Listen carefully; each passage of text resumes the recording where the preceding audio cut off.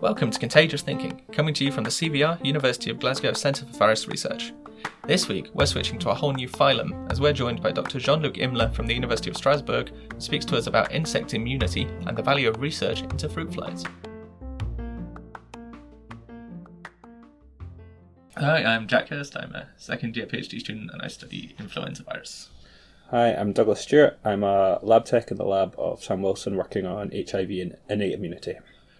Hi, I'm Jean-Luc Imler. I'm professor at the University of Strasbourg and director of the Institute of Molecular and Cellular Biology in Strasbourg, and we work on innate immunity using insects as models.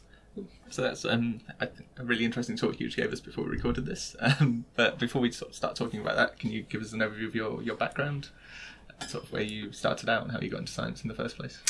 Yes, there was no plan to go into science. Actually, I didn't know much what I wanted to do of my life after my bachelor degree, but there was one thing I knew that I thought I knew, that it was that I didn't want to do higher education and research, and actually turned down I applied to some of these schools in France, and when I was selected for other schools, I chose not to go because I knew this is something I didn't want to do.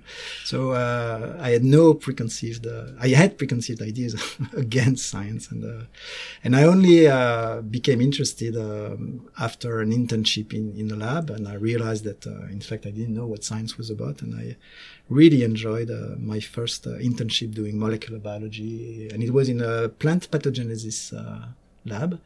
And after that, I decided to go for a PhD in cell signaling, and I stayed in science. So how do you go from there to working on flies? Oh, actually, flies came late because it took me. So I knew I wanted to do science, so I did a PhD. But I always in mind that I didn't want to be a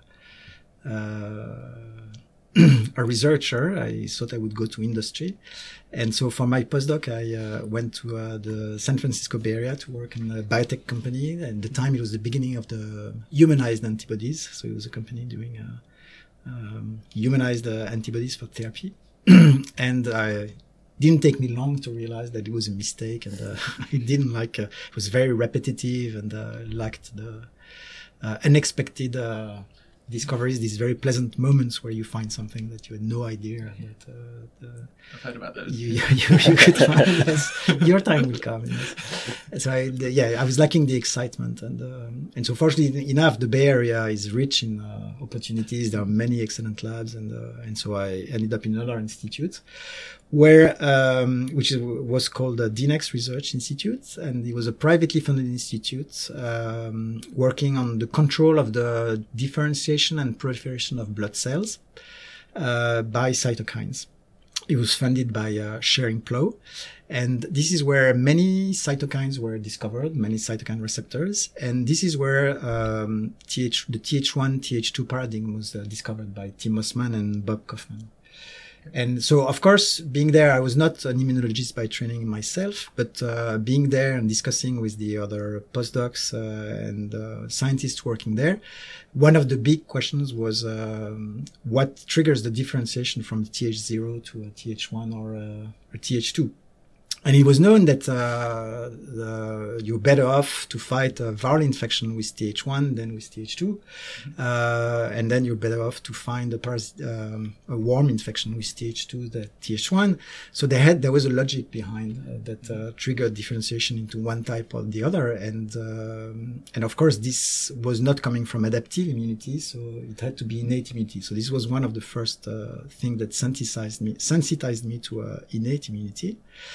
And the other thing was that the period I was there was between 1989 and 1991 or 92, and this was the time when the first knockout mice were generated. And the phenotype of the first knockout mice for cytokines were very disappointing because of the redundancy between the cytokines. And this also sensitized me to the importance of simple models where there is less functional redundancy. But of course, it was not enough to to tell me, okay, go and work on flies. As often in life, it came from encounters and unexpected encounters. So I moved back to France to work in a biotech company. And again, I was not terribly happy of doing that. I was doing gene therapy against cystic fibrosis. The interesting thing for the rest of my career is that we were using viral vectors. So this is where I learned to work with viruses, to grow viruses and titrate viruses. And then I met Jules Hoffman, who was working on insect immunity. And this is the time when they first found that antimicrobial peptides in insects and flies in particular were regulated by NF-kappa B proteins. So it was the first indication that there was something evolutionarily conserved. Yeah, because they crop up a lot in human infections as well, right? NF-kappa B? Yes, exactly. Yeah, NF-kappa B is... was discovered by David Baltimore, and it plays a central role in inflammation.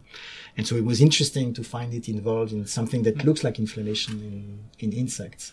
And so I was very interested by this idea. And of course, Joseph Mann was looking for people with experience in immunology and cytokine, which I felt, because the fact finding NF-kappa B suggesting that there was a cytokine activating it, and this is how I joined his lab and started to work on flies. Yeah. So I was given, and I was 30 years old, so it means, yes, that you should take your time. Sometimes it's worth taking one's time, and there was no preconceived ideas. I guess we should ask why flies? Why simple model systems?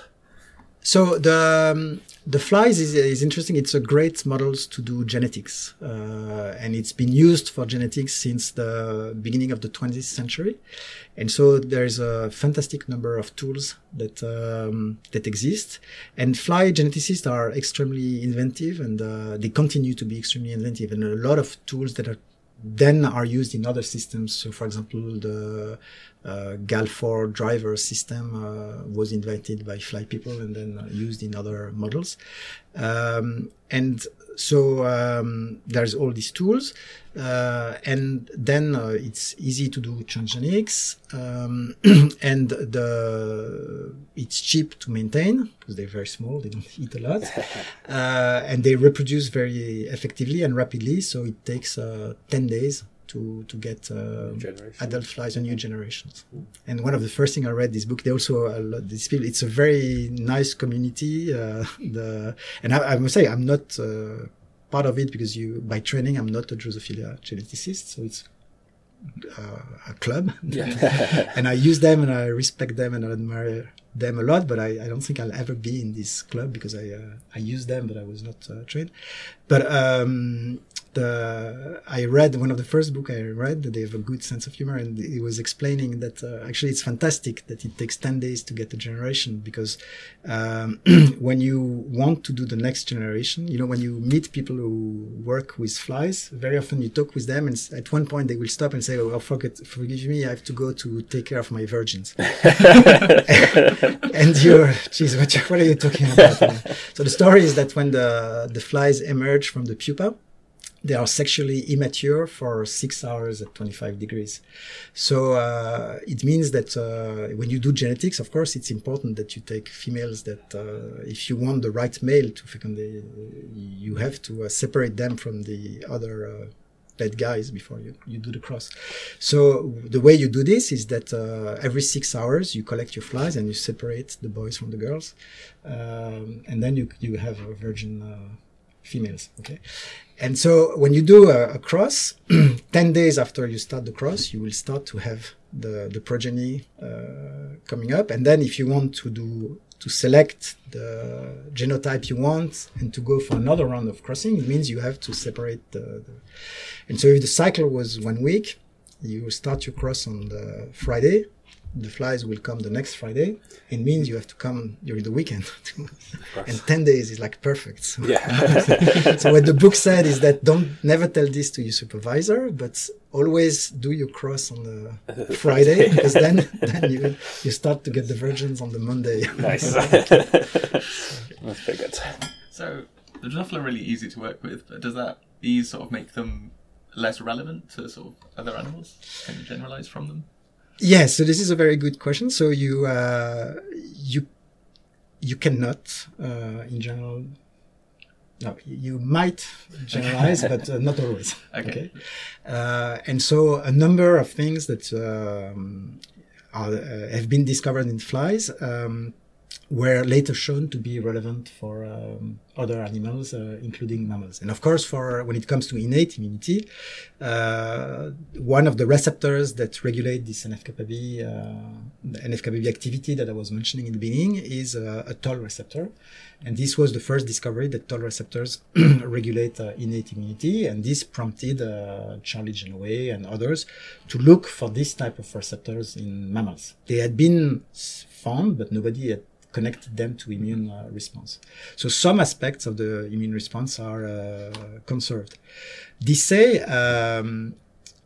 one must not forget that the evolutionary distance between insects and mammals is considerable. We're talking about 800 million years to 1 billion years. And so, of course, there's room for innovations to come in. And one must be careful not to overinterpret things and to expect that everything you find in flies is relevant for mammals. Okay. And this is something I'm very, I wouldn't say concerned is the right word about, because I think there's tendency now is the pressure to publish and to have impact. There's really a pressure to translate all the findings made in model organism to the human organism and mice. And I think this is abusive, and you do not expect, it doesn't make sense that everything is conserved, especially in the context of host-pathogen interactions. Sure. Because the host all the time have to adapt to new parasites, and you must, and so there's this constant arms race between the immune system and the parasites or viruses that evolve suppressor mechanisms. And so you expect these things to evolve rapidly. And so, Okay, cool. Okay, so are there maybe more parallels between Drosophila and, say, mosquitoes, which are also of interest in? Right. So, we dealt with the story of the comparison between flies and mammals. Then you can also learn things about the resistance of vector mosquitoes against infections. And so, for example, the best, it is now well established that a key mechanism controlling infection by Plasmodium parasites in Anopheles mosquitoes is a molecule called TEP1 related to the C3 complement in mammals.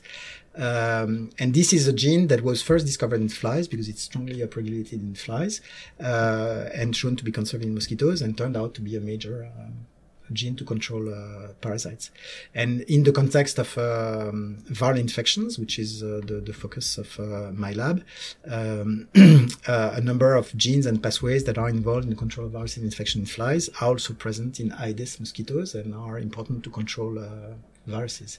So we're gearing up now in Strasbourg to so it's been frustrating to see that some of the things we found in flies we could not exploit in mosquitoes, and to see other groups then making reports that this was also important in mosquitoes. And so now we will have later this year we will have a facility maybe not as fancy as the one that you have at the CVR, but we will have a still nice facility to work on mosquitoes infected by dengue or Zika, and so we will be able to compete with the CVR. I hope he loses. So how? I mean, I guess it's a huge question, obviously, but what are sort of the common ways in which flies can sort of respond to, say, viral infections, and how does it differ from what people might be familiar with in terms of how humans respond? Right. So there's a major difference, and this is that the default response is RNA interference. which is very important to control all types of viral infection in insects. And whereas in mammals and vertebrates in general, it's the interferon system. So it's an inducible response. Cells are infected, produce interferon, which is a cytokine that will warn the surrounding cells of the viral infection danger. And RNAi, this is controversial. So there are reports saying that it is also involved in mammals to control viruses. And it may be in some tissues, in particular undifferentiated cells early in development. But I don't believe it is comparable to what you have in either plants and mammals. And this is one of the fascinating question is why. So because RNAi provides such an elegant system to deal with infections, and why was it lost and replaced by the interferon system in vertebrates? We're not sure. Yeah. So when you say lost, does that mean we think it was present in some sort of common ancestor that was then? The fact that that you have RNA-based responses or nucleic acid-based responses in plants, in vertebrates, and also you can the CRISPR system in bacteria is also a nucleic acid-based antiviral system in prokaryotes, argues that this is an ancestral response. And I think we're here just in this. Fascinating area of evolution, co-evolution, because what's interesting is that some of the key players of the interferon pathway in mammals, they have a common evolutionary roots with the RNAi system.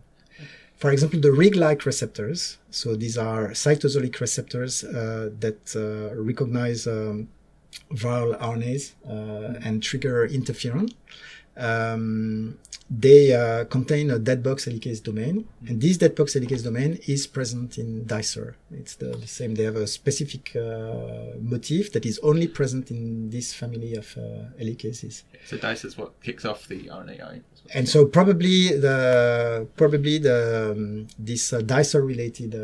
So you could refer to the Rig-like receptors as dicer-like helicases. So something that had to do with RNAi in the beginning, and in mammals, in vertebrates, this helicase has been coupled to, probably through the exon shuffling mechanism, to CARD domains, so caspase recruitment domains, which are homotypics protein-protein interaction domains, which allow them to recruit signaling molecules and to activate interferon.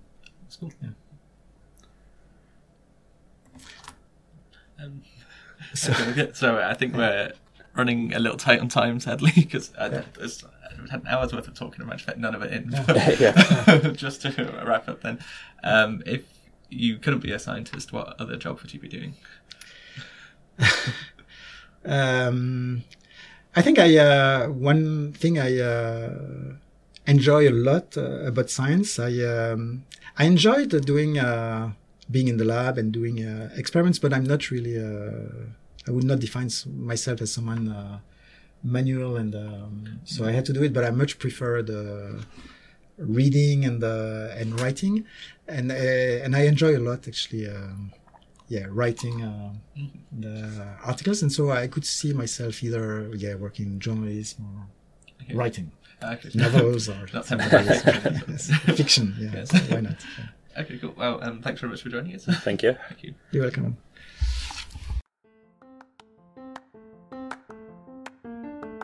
Thanks for listening. And thank you to Jean-Luc and Douglas for joining me for this episode. If you enjoyed this topic, we've got loads of past content on arboviruses and insects, which you can find at cvrblog.myportfolio.com. If you want to get in touch with us, email us at cvrcontagiousthinking@gmail.com, and please subscribe to us on your podcast catcher. I'm Jack, and you've been listening to Contagious Thinking. Join us next week, where we're hearing about how the UK virology community responded to the Ebola outbreak a couple of years ago, for which we're joined by Professor Ian Goodfellow from the University of Cambridge. See you then.